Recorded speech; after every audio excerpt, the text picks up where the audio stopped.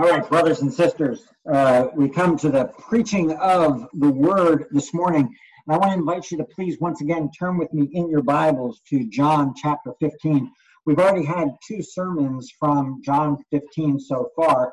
Abiding and fruit bearing have been the two that we've had so far. And we're to continue this week by focusing on verses 12 through 17, which I've mentioned in the other sermons.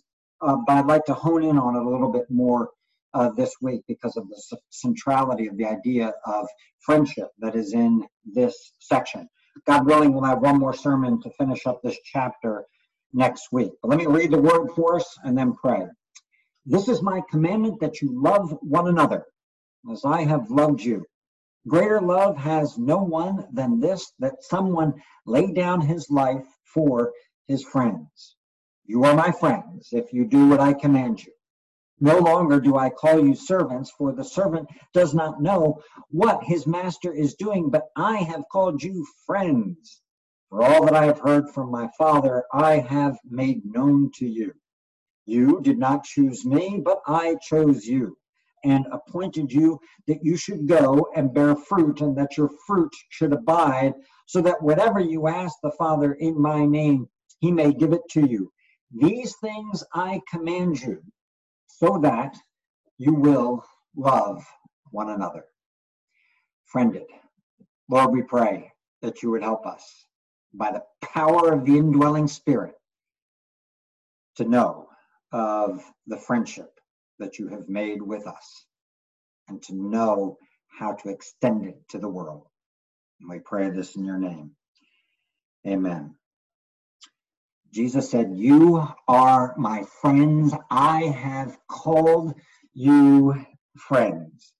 Now, maybe we can imagine as we read that, what that moment must have been like for them to hear that, have their ears perk up and go, wait a minute, what did he just say?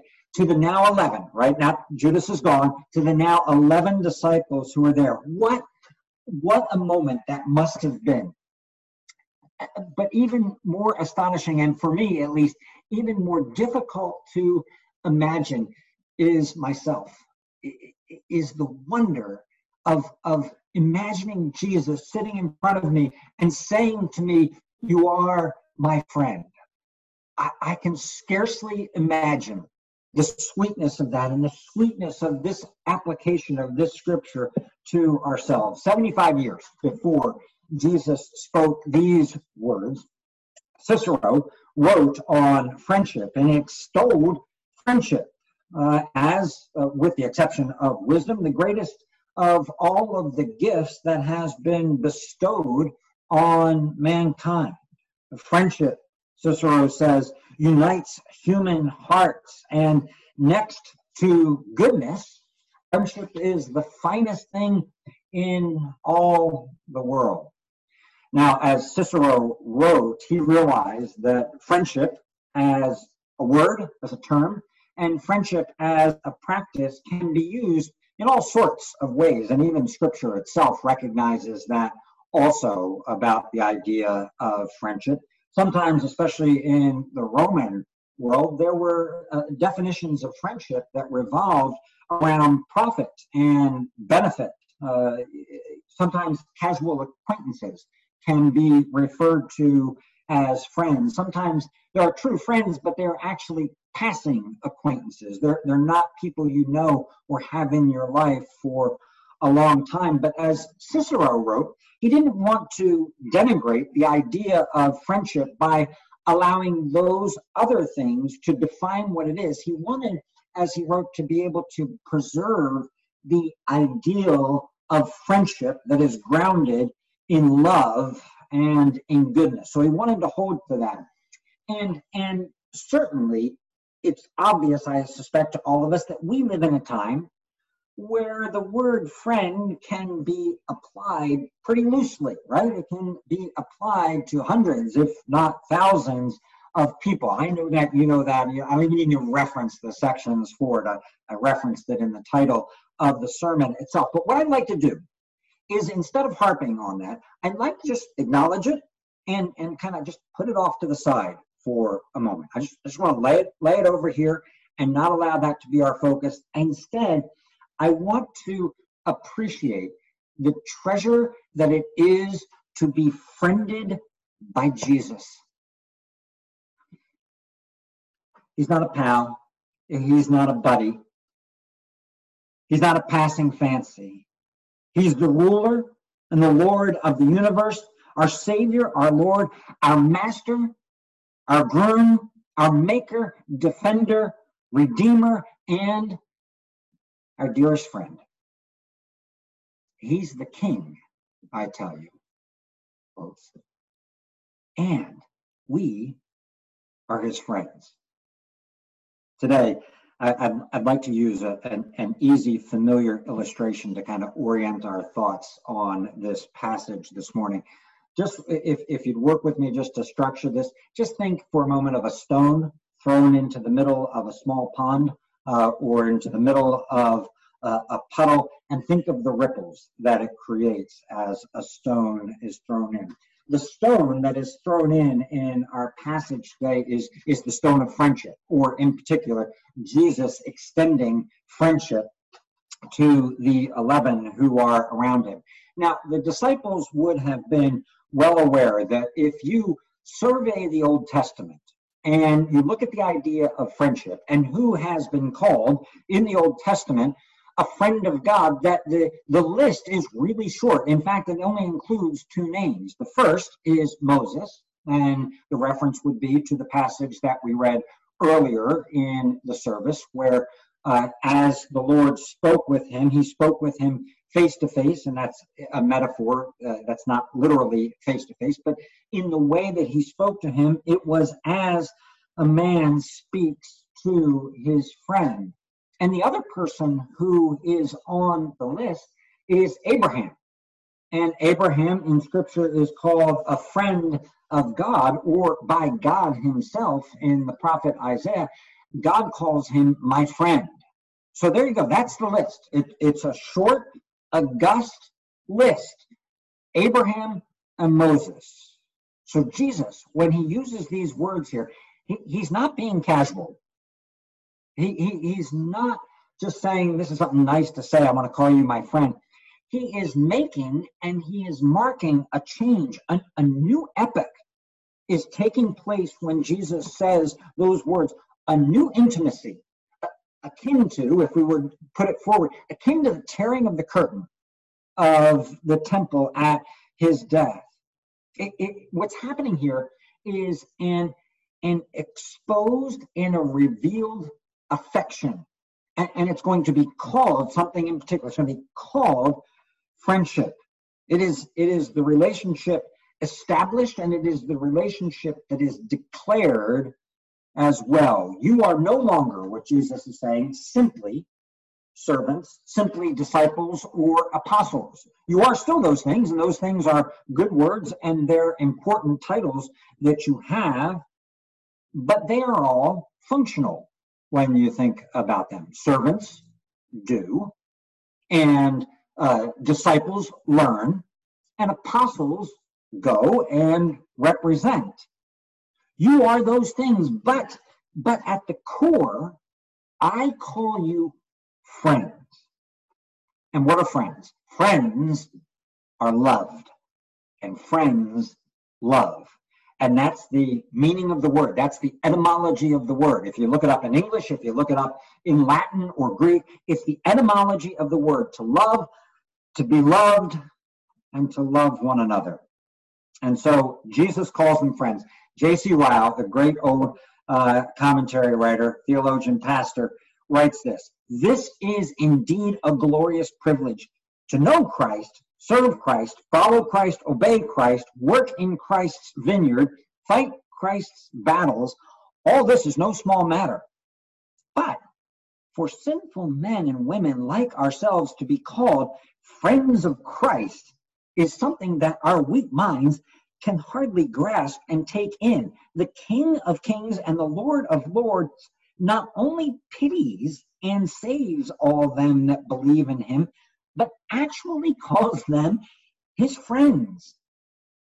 He continues, we need not wonder in the face of such language as this, that St. Paul should say, the love of Christ passeth knowledge. And so it does, end quote from Ryle. Jesus is thus conferring on the disciples at this moment a new status, friends. So that's the stone that is thrown in here. Friendship with Jesus is the stone that's thrown into the pond, and the ripples immediately begin as Jesus explains what he means. And as he explains, think of it this way in the first place. Think of the fact that he explains that this friendship is rooted in disclosure, in revealing himself to those who are his friends. Let's just think about it generally. You talk about things with your friends that you don't talk about with any other people. You share things about yourself with your friends that you don't share with people who aren't your friends. Servants, as Jesus makes a point, servants don't receive explanations, right? Servants get orders. But you, Jesus is saying, to you, I reveal all the words that my Father has given to me. I'm revealing all that I can. And in fact, if we were to bring in John 14 and John 16 as well into this, in fact, I'm going to give you, with my Father, the Spirit of truth. And the Spirit of truth is going to remind you of all of the words and embed the words deep into your heart, with the result that as Paul writes to the Corinthians, he can say to them, we have the mind of Christ. That's how much Jesus has revealed himself to us, disclosed himself to us in friendship. We have the mind of Christ. So friendship in disclosure. And then, of course, the friendship in sacrifice. Greater love has no one than this, that someone lay down his life for his friends. I mean, friends do things for one another. Friends do what they can for one another. But no friend does as much as Jesus did for us. And consider this, from our earlier promise of forgiveness in Romans chapter 5, I chose that very particularly for this reason, that our status before being friended by Jesus our status was not worthy of friendship. Basically, nice person, waiting for divine friendship, or I'm a good candidate for friendship, wouldn't you like to have me as a friend? Instead, according to Romans chapter 5, we were weak, we were ungodly, we were unrighteous, we were sinners under wrath, we were enemies.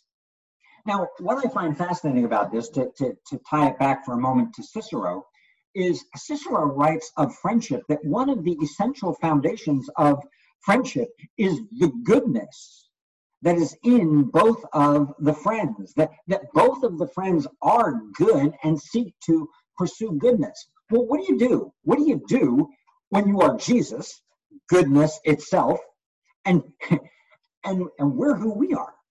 We're who we are. This list that just described us in Romans chapter 5, that's who we are. And so in order to secure and to make a friendship with those who are not good in any way, then Jesus says, I'm going to lay down my life. I'm going to lay down my life for you. The friendship that we have with Jesus is a friendship that is centered in the cross, in what he has done for us, that only he could do to establish and secure this friendship. And then he continues on, last component of just this explaining the friendship that Jesus does here initially, is he goes on to say, so that we don't get proud in any way of our friendship with him, and which of us has not at some point boasted in a way that recognized in conversation that such and such a person was a friend of ours. And of course, we weren't doing that to extol our friend, we were doing that to extol ourselves. So lest the disciples feel boastful somehow that Jesus is a friend, or Jesus calls me friend, Jesus immediately says, let me just be clear about something. I chose you. You didn't choose me. You didn't make me your friend. I chose you. I extended this to you. So to work it backwards, Jesus is saying, listen, the origin of the friendship is from me. The ability to have the friendship is me laying down my life, the cross for you. And the nature of the friendship is that I reveal myself. I disclose who I am to you. And then the ripples continue to extend. And the next kind of ripple that we see that moves out is this phrase, do what I command. That's what's expected of you as friends. Do what I command. The friendship is not established by what we do. Let's be clear about that. We've already clarified that. But it certainly is, it's certainly recognized, it's certainly manifested in what we do, because this is a friendship that changes us. It receives us as we are. In fact, I think that was one of the lines of the hymn that we just sang.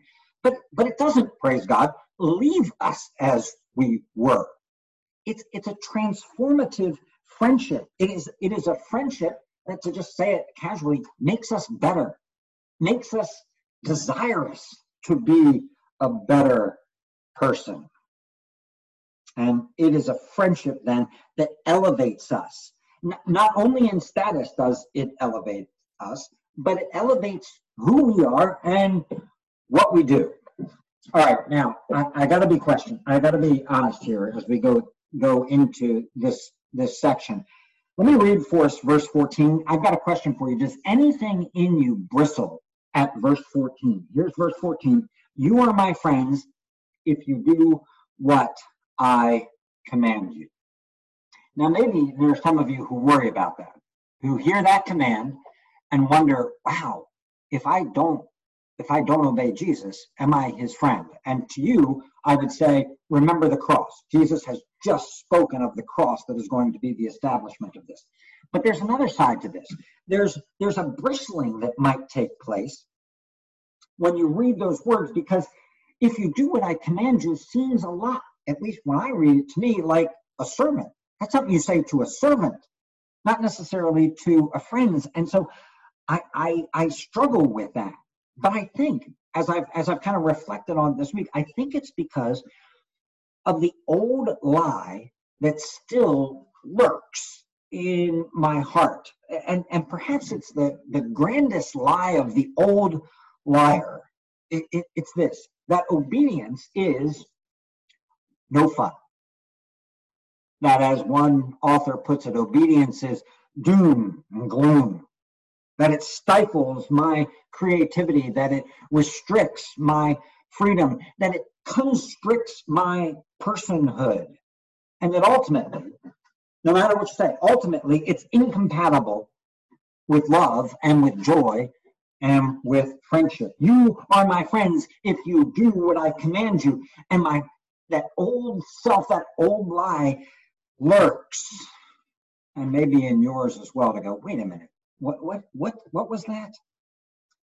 Listen, I really think that part of the intent of Jesus in this section is to go back to the original lie and to do all he can to take apart, to obliterate, to destroy that lie.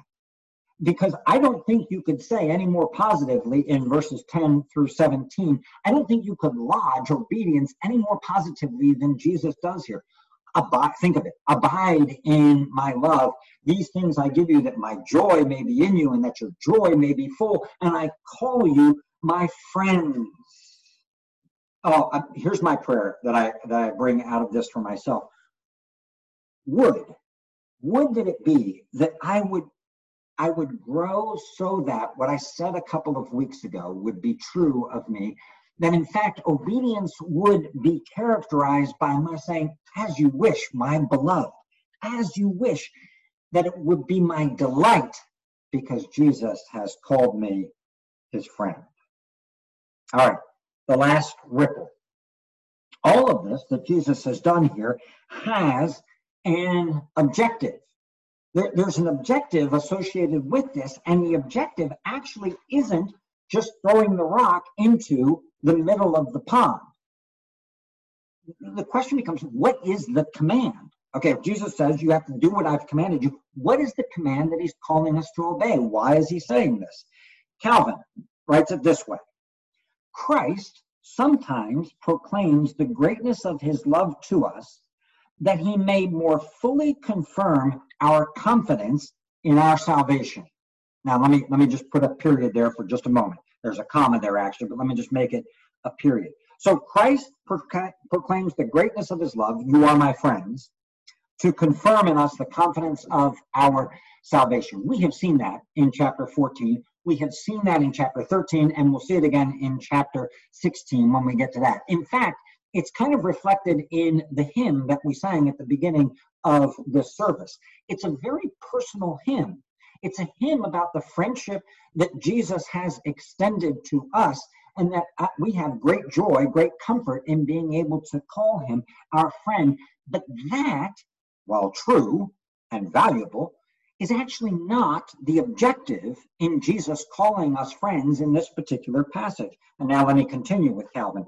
But now he proceeds further to inflame us by his example to love the brethren. That's the intent here. The intent is to inflame us to do what brackets the section, right? 12 and 17, bracketing our section. This is my commandment, that you love one another as I have loved you. And then verse 17, these things I command you so that you will love one another. The stone of friendship is thrown into the pond by Jesus, not merely so that we can enjoy the friendship, although to be sure we should enjoy the friendship. That's at the core of this.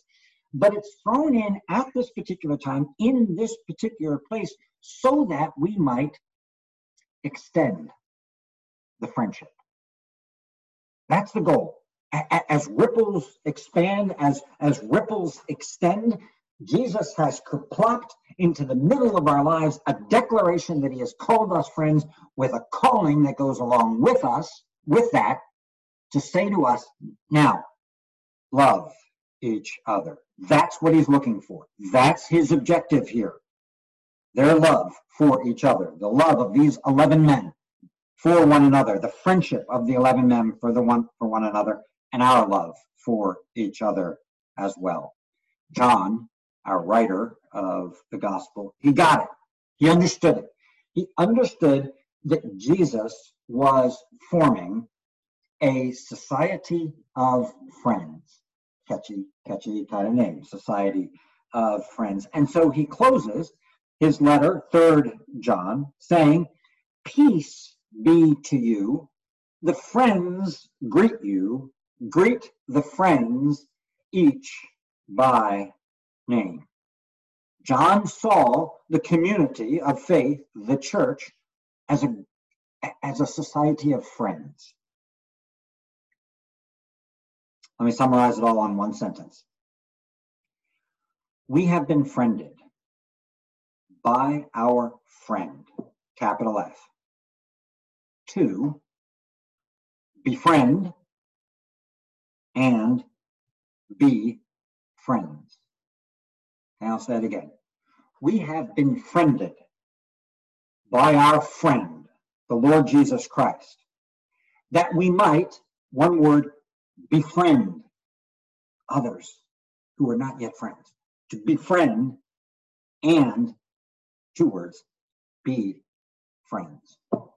Lord, a high calling is ours, but the greatest gift that we could possibly have to extend it has been given to us, that you have declared us to be your friends. We who have faith in you because you've chosen us. You've called us. You've appointed us. We give you thanks and we rejoice in it. And we pray that out of the assurance of your abiding love inside of us, that we would be able then with you, like the Trinity, to extend the friendship out into the world. Lord, bring the lost home and use us to do it. Help us to love one another as friends ought to love one another.